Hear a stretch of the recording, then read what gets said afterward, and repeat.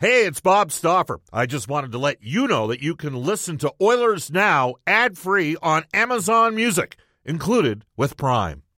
When you need mealtime inspiration, it's worth shopping Kroger, where you'll find over 30,000 mouth-watering choices that excite your inner foodie. And no matter what tasty choice you make, you'll enjoy our everyday low prices, plus extra ways to save, like digital coupons worth over $600 each week. You can also save up to $1 off per gallon at the pump with fuel points. More savings and more inspiring flavors make shopping Kroger worth it every time. Kroger, fresh for everyone. Fuel restrictions apply. We return to Oilers Now with Bob Stauffer. Brought to you by World of Spas, Edmonton's #1 hot tub and swim spa dealer. The ideal place to start your daily vacation on Oilers Radio.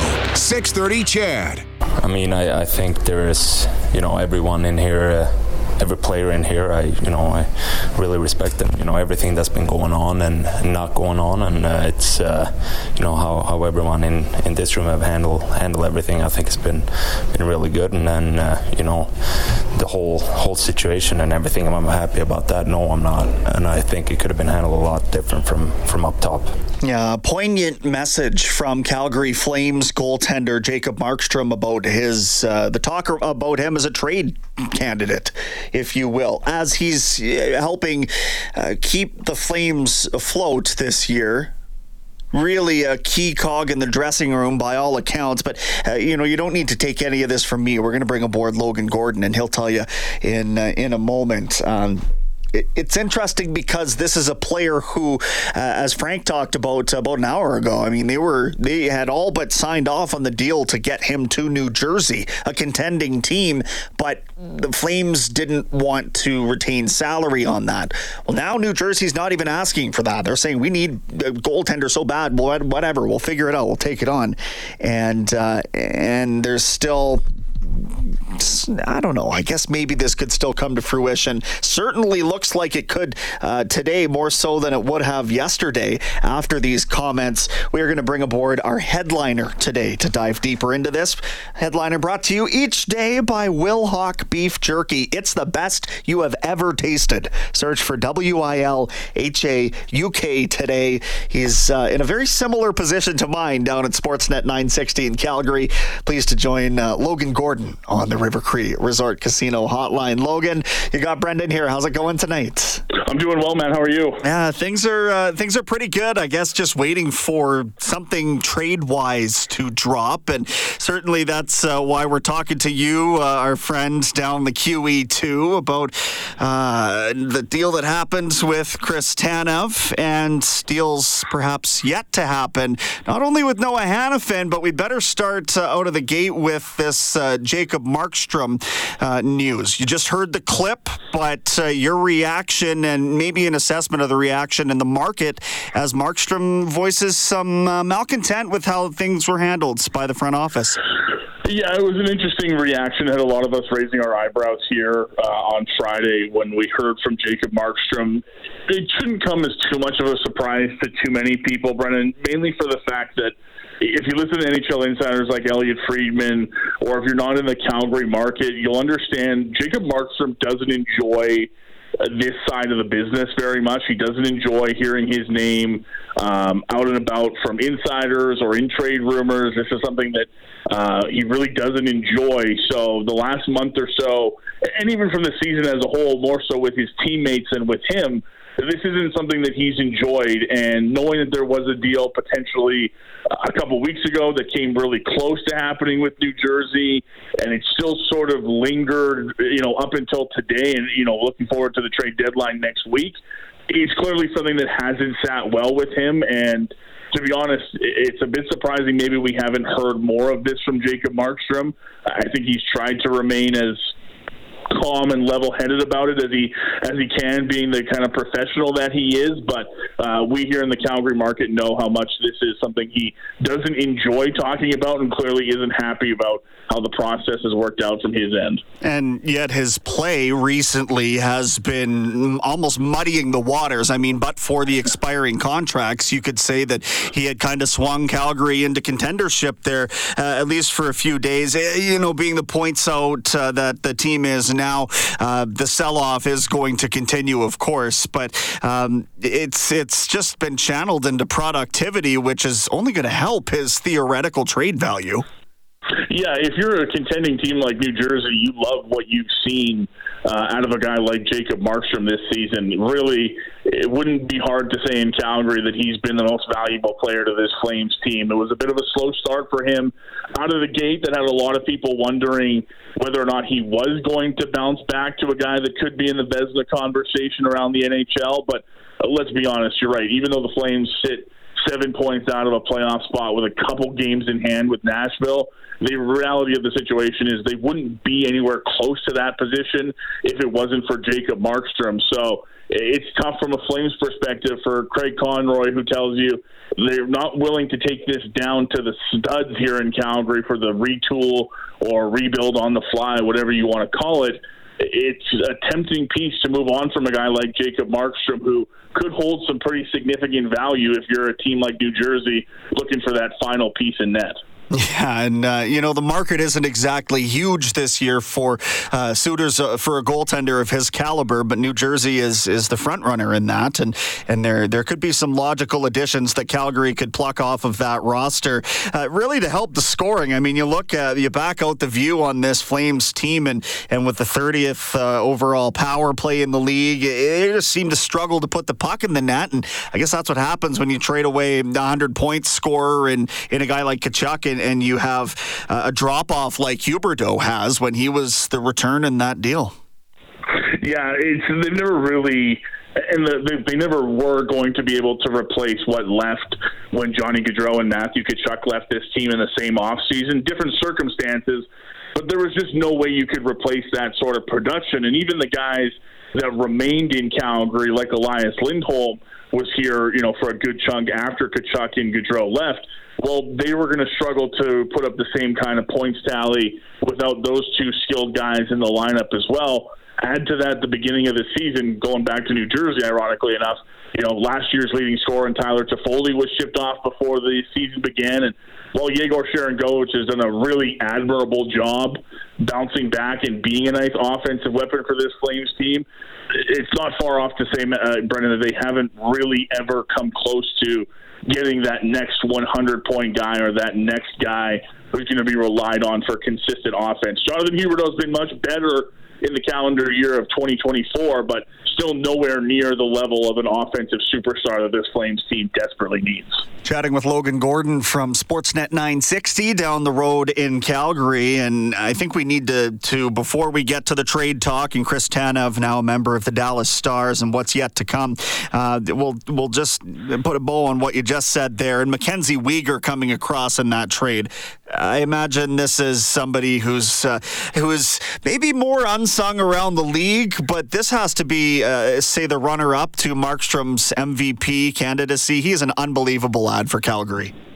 Yeah, it's becoming pretty clear, at least right now, that Mackenzie Weegar might wind up being the main piece that the Calgary Flames got in return when they traded Matthew Tkachuk to the Florida Panthers. This guy's a consummate pro. He wants to win. He cares so much about his teammates and wanting to produce. He's been everywhere up and down the Flames D-core. He's played on his offside when the Flames had, a couple of right-handed D, so he's been playing on his offside, but still managing to put up good numbers offensively, and he's been sort of an all-situations guy for Ryan Huska to utilize this season. And as you mentioned, we'll get into the trade talks, but, Chris Tanev being gone, Nikita Zadorov being gone, and soon Noah Hanifin, a lot of the weight and a lot of the pressure from those guys leaving is going to fall on Mackenzie Weegar's shoulders. It already has in a lot of different ways, but only expect that to be expanded once the final shoe drops and Noah Hannafin finds a new home.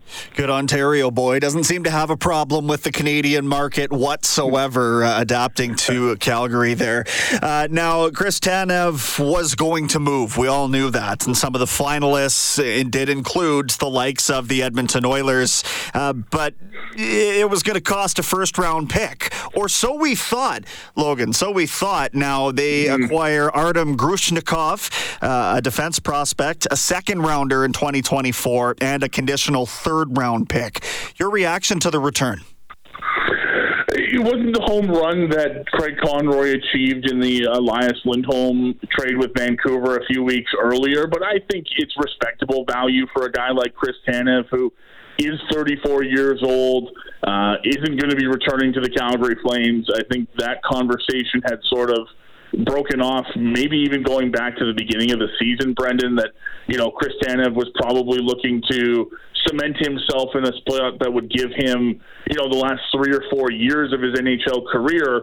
And at this point, the Calgary Flames just aren't willing to commit to that, knowing how much is changing during the next couple of years and the youth movement sort of takes over here in Calgary. So it was always going to be an inevitability that these two sides went their separate ways before the trade deadline. But the interesting part that's come out of this, really, and look, we in this market thought that a guy like Chris Tanev, being the sort of defensive warrior that he is, would garner a first-round pick, but we're not in the market. We're not the ones that call Craig Conroy up with deals. We're just guessing at it the best we can. But what we've heard from Craig Conroy, specifically when it comes to the talk about a first-round pick and whether that was on the table, was he likes this Artem Grushnikov youngster in place of a late first-round pick. That's kind of how the Flames are viewing this, that instead of getting look at where Dallas is right now, even use them as an example, late first-round pick where it's anywhere from 27 to 32, Craig Conroy and the Flames organization look at it as they're picking up a youngster that's already playing in pro hockey and is probably 2 or 3 years developmentally ahead of where that first-round pick would be this year for the Flames. So they feel like they're adding to a decor in the system that really needs some help. It's been thin for the Calgary Flames for a couple of years now, and they're happy to pick up a second-round pick in there as well that will either add to that prospect pool or could be a weapon for Craig Conroy to use when it comes to adding to his NHL roster. So talk to me. I know you're kind of feeling the pulse not only of the team but of the fan base on a daily basis down there. What's the sentiment with Hannafin moving on from the franchise and sort of his legacy there? Is that going to hinge somewhat, I guess, on what he's able to fetch as far as a return? It is and it isn't. The best way I can describe it is it's really mixed feelings with Noah Hannafin and his eventual departure from Calgary, because as a guy, 26, 27 years old who plays in the kind of situations that Noah does, if you're the Calgary Flames and you're talking about, really getting back to competing in 2 or 3 years' time, well, Noah Hannafin still kind of fits into what they're doing and would certainly take the pressure off some of the youngsters coming up in the system. But as Craig Conroy's mentioned, if guys aren't signed by the trade deadline, they're not going to let assets walk for nothing. That was something he said from day one being introduced as a GM in Calgary, that the Johnny Gaudreau situation wasn't going to happen under his watch, whether it be with Chris Tanev, Elias Lindholm, or Noah Hannafin. And the fact of the matter is the Flames made a very good competitive offer to Noah Hannafin in his camp, and he hasn't been willing to commit pen to paper. So this is the road that the Calgary Flames are going down. It sure feels like Noah Hannafin has a desire to go back to a team in the United States and play there for the next chunk of his career. But for the Calgary Flames, it's going to be a massive loss. Pretty much their top pairing this year has been Tanev and Hannafin. And when you're talking about futures and prospects, those aren't going to replace the minutes that you're going to lose with those two guys. No, certainly not. And, I'm just looking here at the roster and sort of the team that they have, or the younger core that they've put in place. You guys, Logan, have been really surprised, I would suggest, by the play of Connor Zary this year. I mean, I'm a Kamloops product, so I knew about the kid when he was drafted. out of the Blazers program there. He's 22 years old now, so a good time to take a step forward. But he has been really impactful. And I look at Martin Pospisil, and I think that that's the type of player a lot of teams would like to have. I'm not even to Dustin Wolf on the list yet. So talk about sort of the young core that they are able to supplement via the trade market or going into the summer, then free agency. Yeah, it certainly starts with those two guys that you mentioned, with Zary and Pospisil. And the interesting thing is they weren't anywhere near the top of the list of guys, especially Pospisil. When you talk about who we were talking about in training camp for the Calgary Flames, there was obviously a lot of excitement around Dustin Wolf. Matt Coronado got his first NHL game in last year as well. And a guy like Cole Schwint, who, again, a couple years more in pro hockey at the AHL level, he was part of the return for Matthew Tkachuk in the Florida trade. So those were kind of the names that a lot of people in Calgary were focusing in on. For different reasons, they haven't had the same sort of impacts in the lineup as maybe fans were hoping for, but it's come from, the Zarys and the Pospasils who have formed this sort of new look number one line for the Calgary Flames, centered by veteran Nazem Kadri, who's taken both guys under his wing and really, led them into a successful start to the NHL, so much so that Pospisil already has put pen to paper on a 2-year extension with the Calgary Flames. That's how highly Craig Conroy has viewed this start for those guys. So it starts with them. And yes, the Coronados, the Wolves, those are all conversations that are going to be had in the future for the Calgary Flames. They feel Dustin Wolf is the starter of the future. He's had nothing but success at the WHL level, the AHL level. His NHL numbers this year haven't been great, but you do have to put the asterisk beside it that they've come very inconsistently. Really only last-minute injuries or call-ups have been the reason that we've seen Dustin Wolf. So despite getting into more NHL games this season, he hasn't really had a chance to settle in here for any extended period of time. But for right now, until this upcoming draft comes and Craig Conroy is able to use some of these new picks that he's acquired, it's the Coronados, the Wolves, the Zarys, the Pospasils that right now are really leading the youth movement in Calgary.